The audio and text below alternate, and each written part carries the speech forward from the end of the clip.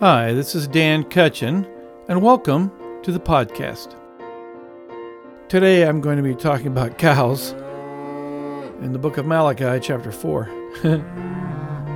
I don't know if you've ever thought about being happy as a leaping calf, but I'd like to share a passage of scripture with you out of Malachi, chapter 4, verses 1 and 2. God says, "For behold, the day is coming, burning like an oven, when all the arrogant and all evil doers will be stubble. The day that is coming shall set them ablaze, says the Lord of hosts, so that it will leave them neither root nor branch. But for you who fear my name, the Son of Righteousness shall rise with healing in its wings. You shall go out leaping like calves from the stall." God's will for you is to be happy as a cow. My brother and I spent a lot of time growing up on our grandparents' farm in South Alabama. We had 30 to 40 head of cattle at any one time, a large herd of pigs and chickens. When I was little, we still had a milk cow. Our crops were mostly peanuts for cash and corn for feed, and they had a large garden by the house. We had 2 fig trees, 1 pear tree, 5 pecan trees, and a scuppernong vine, which are like muscadine grapes. It was huge, which my brother and I used for ammunition when we played army. I got my start in public speaking and performing at a young age. One performance area for my brother and me was on the tailgate of a pickup truck. We would dance and sing and perform many a variety show in front of the cows. They were way more attentive than many of the open mic coffee shop audiences I've experienced. Since they were usually eating their hay, we considered it a dinner theater performance. Tips were lousy, but their appreciation for our talent was delightful. There was always a wonderful amount of mooing, bellowing, snorting, and grunting, and we typically received a standing ovation at the end. Actually, they were always standing. Nobody gave us flowers, but there was a delightful, deep smell of manure and grass. When people think of happiness, cows are probably not the first thing that comes to their mind. Cows are heavy. An adult cow can weigh from 1,000 to 1,800 pounds. That's a lot of muscle, bones, and stomachs. Have you ever seen a cow jump around? It's kind of funny. It doesn't seem like they were made for leaping. And yet, when they're happy, that's what they do. In verse 2 of Malachi 4, says, "But for you who fear my name, the Son of Righteousness shall rise with healing in its wings." I don't know about you, but I've always struggled a bit with this concept of fearing the Lord. I mean, the thrust of the New Testament is in revealing God's love for us. But what does it mean to fear the Lord, to fear his name? Fear, in both the Hebrew and Greek, carries the same meaning. It is to dread, to be afraid, to be frightened. It can also be translated to revere, to respect. Paul tells us that people under the power of sin, people who are dead in their sins, have no fear of God before their eyes. That's in Romans 3:18, and it's actually a quote from Psalm 36:1. But the scriptures teach us that the fear of the Lord, this respect, this awe, this terror, this dread, is a good thing. So what is the fear of the Lord? To fear him, to fear his name. Well, there's some things that are said about it. I mean, some very popular, well-known things about the fear of the Lord. The one that I always think of is in Proverbs 9:10, where it says, "The fear of the Lord is the beginning of wisdom." In fact, if anyone in the past would say to me, "What's the fear of the Lord?" I'd say, "Well, it's the beginning of wisdom." But that doesn't really answer the question of what is the fear of the Lord. In Proverbs 1:7, it says, "The fear of the Lord is the beginning of knowledge." And it says, "Fools despise wisdom and instruction." Once again, it describes something good about the fear of the Lord, but it doesn't tell us what the fear of the Lord is.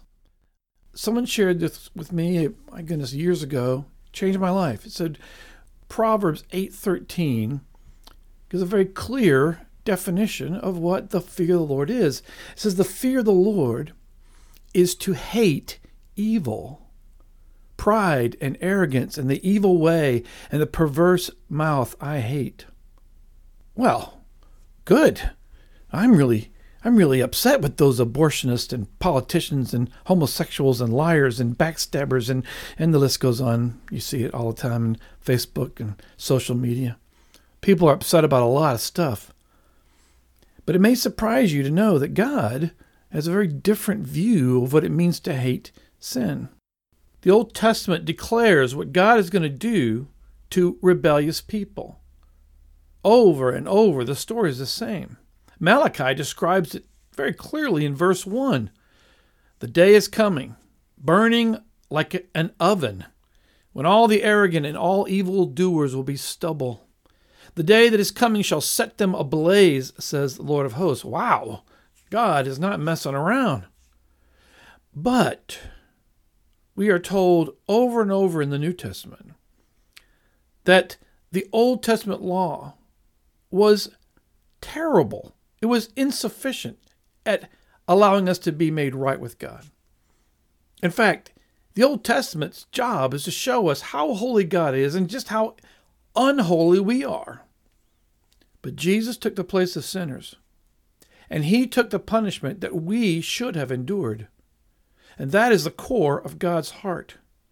And by faith in Jesus and what he has accomplished for us, we have this precious gift of salvation from this penalty of our sinful nature. We say we're getting saved. I'm saved. Saved. What do you mean? Well, you're going to suffer God's wrath. But he loves you. The heart of salvation is that God substitutes himself for man, and rather than condemning us, Jesus was condemned. But we so often substitute ourselves for God. And instead of telling people the truth with a heart of love, we condemn them. But Paul said the love of Christ compels us. When we stand before God on that great day of judgment, none of us will have the privilege of pointing our fingers at anyone else. But it's so hard to see the depths of my own sin. It's so hard to see that my arrogance is really that bad because, as the scriptures say, our hearts are deceitfully wicked, and who can know it?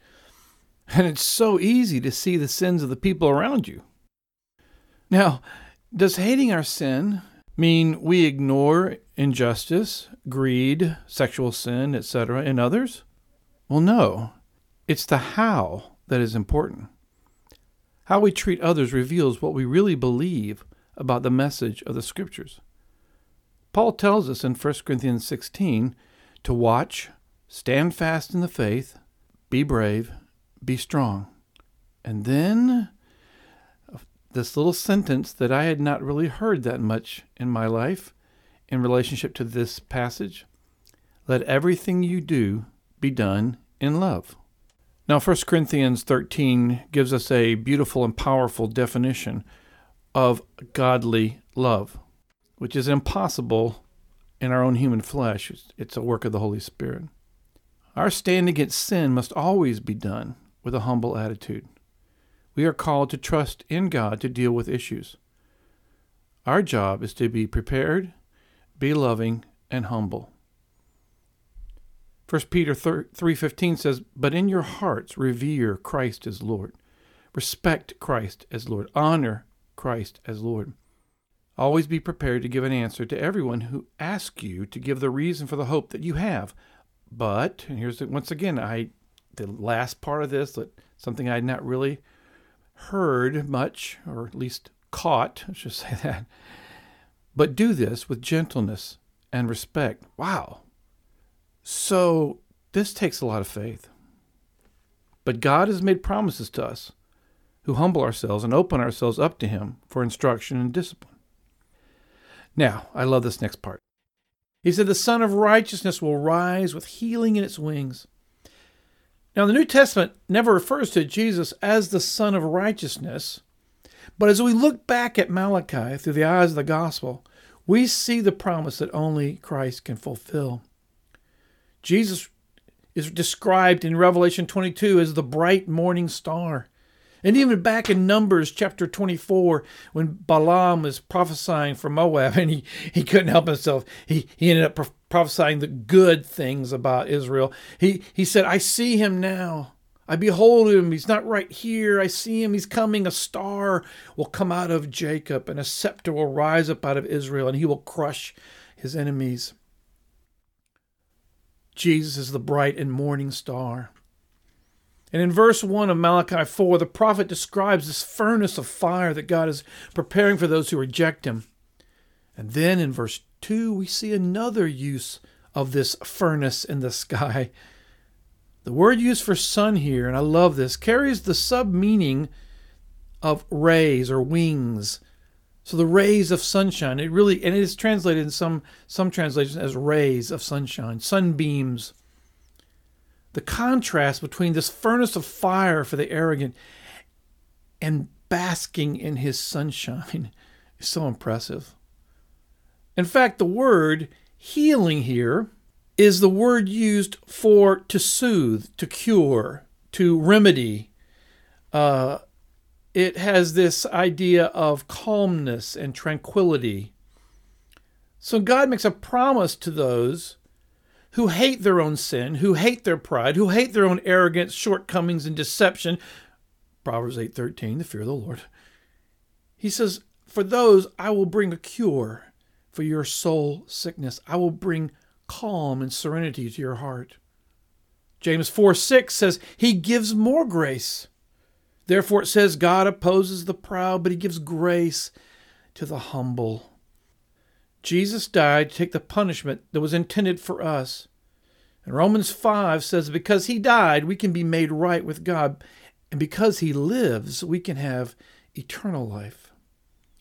It takes a humble heart to believe only Jesus can deliver us from our sins and keep us in the center of God's love. But here's the promise from Malachi. For you who fear my name, for you who humble yourselves, who hate your sin, the Son of Righteousness shall rise with healing in its wings, and you shall go out leaping like calves from the stall. Man, all that heaviness, all that weight, God can create that thing in us by what he does in our hearts when we believe and why we humble ourselves. All of a sudden now, all that weight, we can go leaping like cows. Wow. Okay, let's get to leaping.